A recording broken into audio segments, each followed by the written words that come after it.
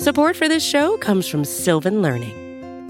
When children love learning, they can tackle any challenge life throws at them. Sylvan's Insight Assessment can help you determine if your child is ready for what's ahead. It can also identify gaps in learning and point out areas that could be of concern for your child so they can tackle what's to come.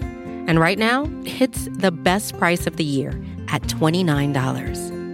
Go to sylvan29.com to learn more and get your child's assessment for only $29. That's SYLVAN 29.com.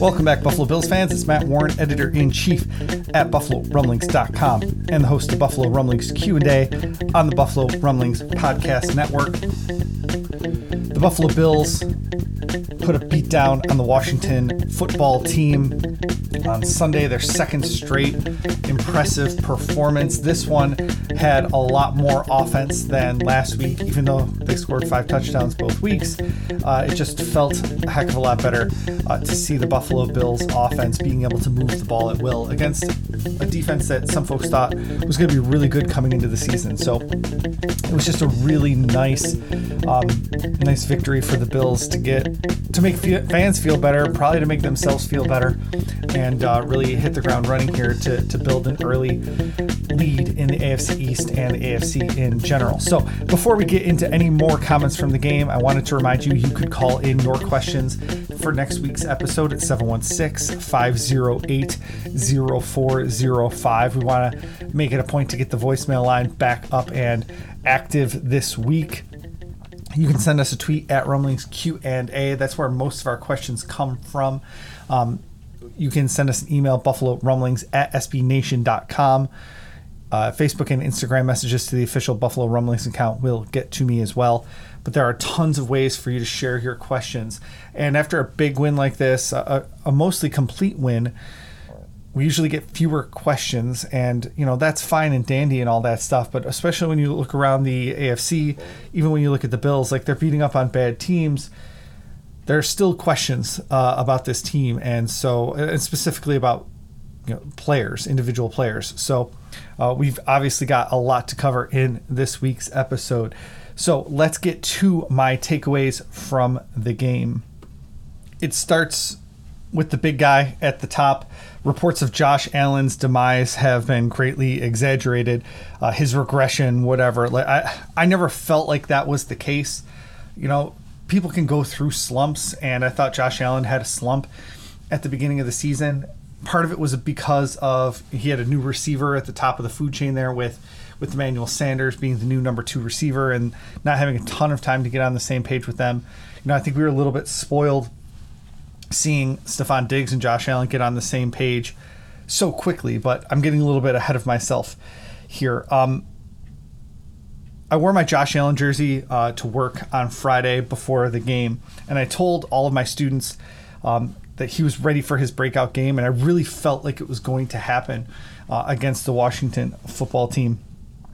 Allen came through for me. I'm totally going to rub it in all of my students' faces that I was completely right about it being the Josh Allen game. It took him 35 minutes to get to 100 yards in week 2 against the Miami Dolphins. But in that same amount of time this week, he had 300 passing yards. So obviously a lot better. They pulled him with just over 5 minutes left in the game. He was 32 of 43 for 358 yards, 4 passing touchdowns, and another touchdown on the ground. So just a really all-around nice game from him. If Washington had any sort of offense to speak of, Allen would have easily passed 400 yards passing, but they just didn't need him to. So it was a really nice game from him. He made all the throws he's been missing. He made down the field throws. He made throws on the move. He threw to spots and anticipated well. It all seemed to come together for him this week. Which takes me to my next point. Emmanuel Sanders and Josh Allen are finally on the same page. Like I said earlier, we were spoiled with how quickly Stephon Diggs and Josh Allen meshed. But, looking back, losing John Brown and expecting Emmanuel Sanders to come in and have this instant chemistry with Josh Allen probably wasn't, the easiest or the best expectations for that. Outside of that one play action pass in week 2 where they were able to connect for the 35-yard over the top, they've been off by a couple yards here and there really all season in those first 2 games. But in this game, they were not off. 4 for 4 for 89 yards and a really nice receiving touchdown before halftime. That was the first score of the game, where Allen leaks out to the right side after he gets some pressure in his face. And, it was another one of those schoolyard plays that, Sanders just tries to get open. As he's making his break, Allen throws it to a spot where only Sanders can get it with a massive amount of arm strength off of a moving base, whatever it was, 35, 40 yards into the end zone for Sanders to make the shoestring catch, and he plucks it off the ground. It was just great communication between the two of them. I think on that play, the play design was supposed to be a leak out to the left to Devin Singletary. You see Allen turn his head towards Singletary, but then Cody Ford and Darrell Williams were getting pushed back into him. So he had to roll out to his right and find Sanders. That's why I called it a little bit of a schoolyard play. The whole play design was supposed to go to the left, and they ended up going to the right into the back of the end zone, and it worked out because they were able to be on the same page a little bit. And, Sanders is a heady veteran. After that, Allen lofted a gorgeous pass to Sanders, putting air under the ball to let Sanders pluck it. And that was going in the opposite direction in the second quarter. It's just a really nice, arc on the ball to get it over the defender and into Sanders' hands. In the third quarter, Allen found Sanders in the back of the end zone for another touchdown. It was just another beautiful play. But they weren't able to hook up for the 2-point conversion. It was the only time that Sanders was targeted but didn't catch it, and it doesn't show up in the stats because it was a 2-point conversion. He finished with 5 catches, 94 yards, and the 2 touchdowns. It was just a really, it was the Emmanuel Sanders breakout game. It was really nice to see. There was a couple problems on special teams again. The Bills signed Andre Roberts a couple years ago because they didn't trust Isaiah McKenzie to handle punt return duties. And while there have been a couple questionable things early in the season, there was a muffed punt at one point, a couple decisions by Isaiah McKenzie to either fair catch when he had some room in front of him or not fair catch and let the ball bounce down inside the 10-yard line. There were a couple times where it was a little bit iffy, but you didn't feel, too worried about it yet, I guess. But then when the kickoff drops right in front of Isaiah McKenzie, it's a live football because he didn't run up and attack the ball as it hung up in the air. So I'm certainly not saying that I could do that job, but that's what he's paid to do. That's why one of the reasons he's on this roster. The kickoff return fumbles or crumbles are one of the most back-breaking types of turnovers. The Bills defense had just given up a 75-yard catch and run touchdown on a screen pass. They were already dejected, but they didn't even get a chance to catch their breath because as soon as that turned around, McKenzie messes up on that kickoff and Washington recovers it, and then they use the short field to score another touchdown. The Bills within the course of 4 minutes gave up 14 points where their defense had been playing just absolutely stellar all game. So it was a really demeaning fumble, or it wasn't a fumble. It just landed in front of him. He didn't catch it. So that was a bad mistake by Isaiah McKenzie. I don't think they're going to end up going to Marquez Stevenson because he's eligible to return from injured reserve now that the Bills have played 3 games. I don't think they're going to go to him, but at least in the back of your mind, it might be another need this offseason, and McKenzie's on a 1-year deal. So just keep thinking about it. To start the second half, Tyler Bass kicked it out of bounds. That means Washington starts at the 40, and it went out of bounds inside the 10. So if he picks it up and returns it to the 25, okay. If it goes into the end zone, It comes out to the 25. Okay. That ended up being like a 15-yard penalty for kicking it out of bounds because they ended up starting at the 40. If you add that to the blocked punt, Buffalo's special teams have been really dicey so far this year, especially for a team that keeps so many dedicated special teamers on their roster. So that's interesting. At the end of the first half, we saw some shades of Brady and what the Bills have had to put up with for a long time against Tom Brady. In their own end, with 26 seconds left on the clock, I was surprised. The Bills decided to be aggressive and go for more points at the end of the first half. 26 seconds. They really used all of those 26 seconds too. A 13-yard pass, a 22-yard pass, 11 more to Diggs, and then Buffalo got into field goal range. They had 6 seconds left, and even then you're kind of sitting there thinking to yourself, okay, 6 seconds left, they're probably going to kick the field goal, but they didn't. They ran another play to get 5 more yards in 4 seconds. So there's only 2 seconds left on the clock, which meant that even if they missed it, it wasn't going to be that big of a deal. Washington wouldn't be able to even try a Hail Mary or anything trickeration like that. But Tyler Bass ended up hitting it. 48-yard field goal as time expired. The Bills were able to mount a very, very, very successful drive at the end of the first half. And it was really cool to see. Like I said, I wasn't expecting them to do it. I wouldn't have thought twice about them taking a knee there. But I'm glad that they were aggressive. I mean, I typically call for them to be more aggressive in those situations, so I was glad they did it. And then finally, the Bills' defense was outstanding again. The Washington football team scored 21 points, but 7 came with a short field after the kickoff debacle, and another 7 came on that one play, the 75-yard catch and run by Antonio Gibson on a screen pass. Obviously, if you take that play out, the Bills were even better, but they still held Washington under 300 total yards. They shut out the Miami Dolphins last week and held the football team mostly in check on Sunday. 3 turnovers on great plays from the secondary. They really do have a chance to be a complete team. They have an elite level defense at times. It'll be interesting to see what happens when they play against, actually good quarterbacking, which we'll get to a little bit later. But Ben Roethlisberger able to get the ball out very quickly. He wasn't super successful on offense, but obviously they won the game. What's going to be able to happen when the Chiefs can roll out 3 or 4 wide and spread out the Bills defense and get the ball out very quickly to avoid the pass rush? They're going to have to keep working on that front four. The front four wasn't able to get a ton of pressure on Taylor Heinicke against the Washington football team. They didn't register a sack, and they really weren't able to disrupt him a lot. But they dropped a lot of guys in coverage and didn't really mix up the blitz scheme. So it's going to be interesting to see how they defend Mahomes when they get to that game. But for right now, the defense is outstanding, and I'm pretty glad to report that. Washington was just 2 of 11 on third down conversions. Again, big, important news. All right, those are my takeaways from the game. When we come back from this quick break, I've got a few questions to tackle going into week 4. Don't go anywhere.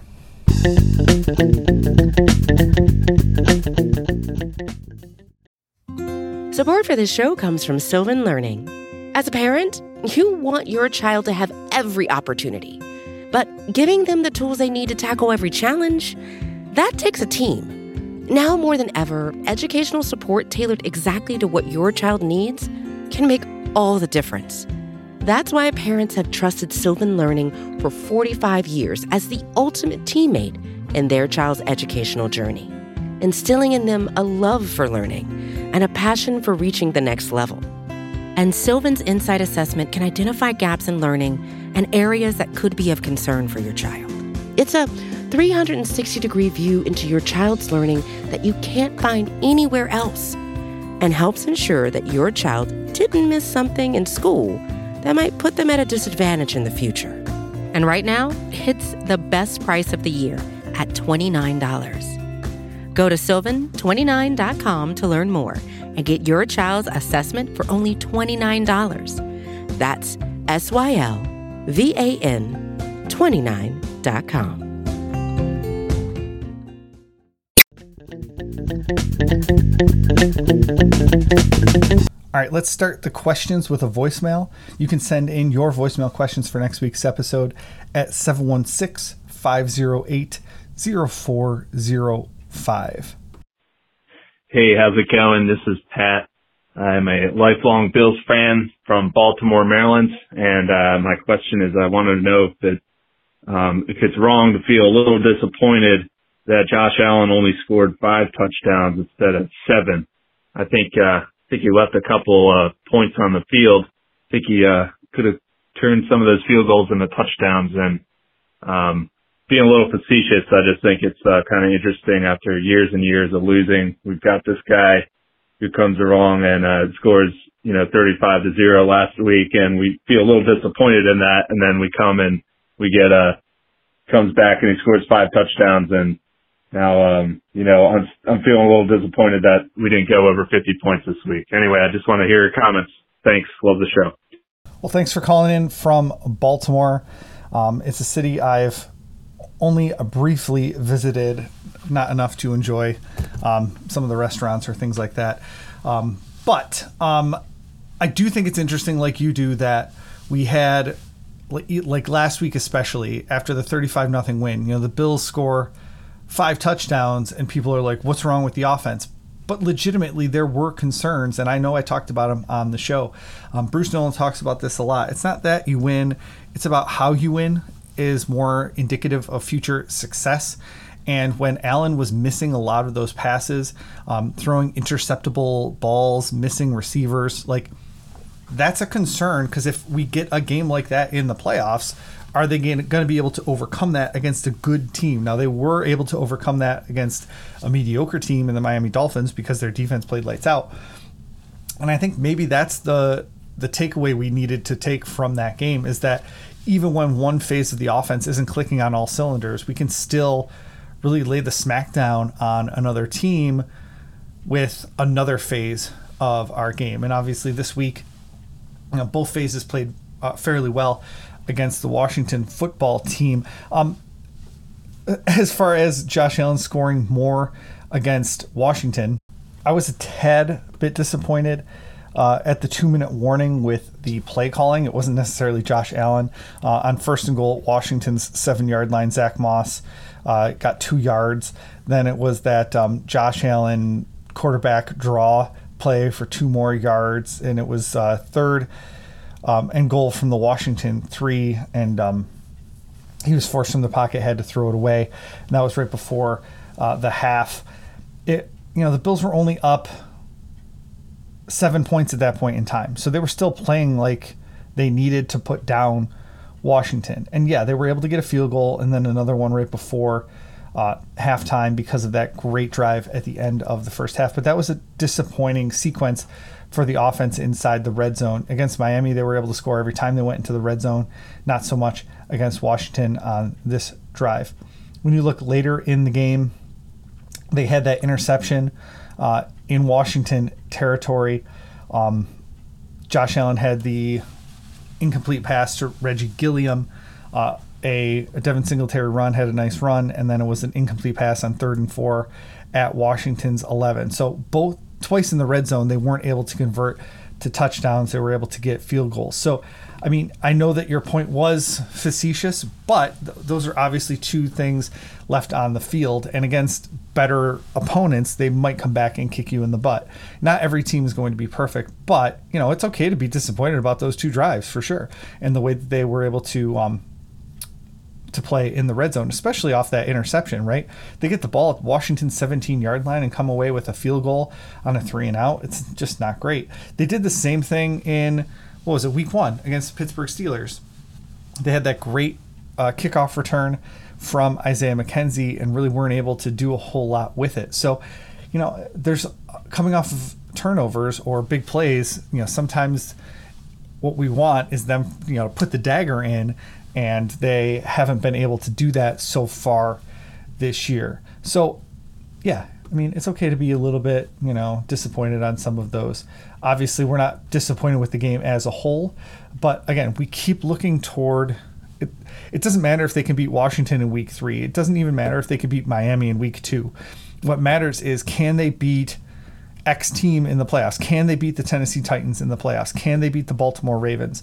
I can't even believe I'm saying it. The Las Vegas Raiders, the Denver Broncos, the Kansas City Chiefs. Can they beat those teams in the playoffs? I mean, obviously they can, but that's what we're more concerned with right now. So I love the perspective shift in Bills fans going from, oh man, I just wish they would put together a complete game versus, oh man, I'm disappointed that they didn't drop a 50 burger in week 3. So I love it too. That's what makes this team fun to watch right now, honestly, is that we know that they can drop a 50 burger each week. So that's been fun. Thanks for your call on our voicemail line at 716-508-0405. Over to Twitter, where Ron from New Mexico asks us, it looks to me like Rousseau continues to get sucked in by misdirection plays instead of staying home and cutting off the reverse. Any chance you can look at these types of plays and see if that is really happening? Any signs of improvement over 3 games if that's the case? He specifically mentioned the first offensive play after the McKenzie screw up, receiver reverse to the defense's left. He says he saw Rousseau jump inside instead of keeping contained. I did see one later in the game where he stayed home, but it wasn't a misdirection play. Okay, lots of stuff in there. Let's go back. Ron asked me this question after the week 1 game against the Pittsburgh Steelers. And every time I go back and look at that play, I keep coming away with the same thought, is that, Rousseau lined up on the left edge of the defense, but there was a close set wide receiver just to Rousseau's left, so the right of the offensive formation. As soon as the snap comes, he's down blocked by that wide receiver, and it's an end around for the Pittsburgh Steelers. So the cornerback that's playing man coverage on that receiver, once he down blocks, it's now that cornerback's job to keep contained, and that cornerback does not do that. You see the wide receiver get outside. It looks, I'm trying to see who it is. It's not Tre'Davious White. He's deep. Oh, it's Taron Johnson. Taron Johnson's the one that gets caught inside on that end around. And then the Steelers are able to bring it down to the goal line where they would ultimately score field goal after a nice stop by the defense on 3rd and goal. The specific play you mentioned against Washington, I didn't see it. Looking at the game notes, it says that Taron Johnson and Rousseau were the ones that made the tackle on that first play after McKenzie's misstep. The wide receiver Sims goes around the right end for 7 yards. I would assume that Rousseau was there and maybe didn't get containment on that play. But to your point where you said that he had containment later in the game, I talked to a couple other people who regularly watch film for us over at BuffaloRumblings.com. I talked to Dan Lavoie and Bruce Nolan and Jeff Kontrowski, and all 3 of those guys hadn't noticed a Greg Rousseau problem. And even if he is having a problem on misdirection contain or something like that, it's certainly a correctable one and one that you would expect from a young guy. I haven't noticed it personally. So if it is happening, it's certainly not super obvious.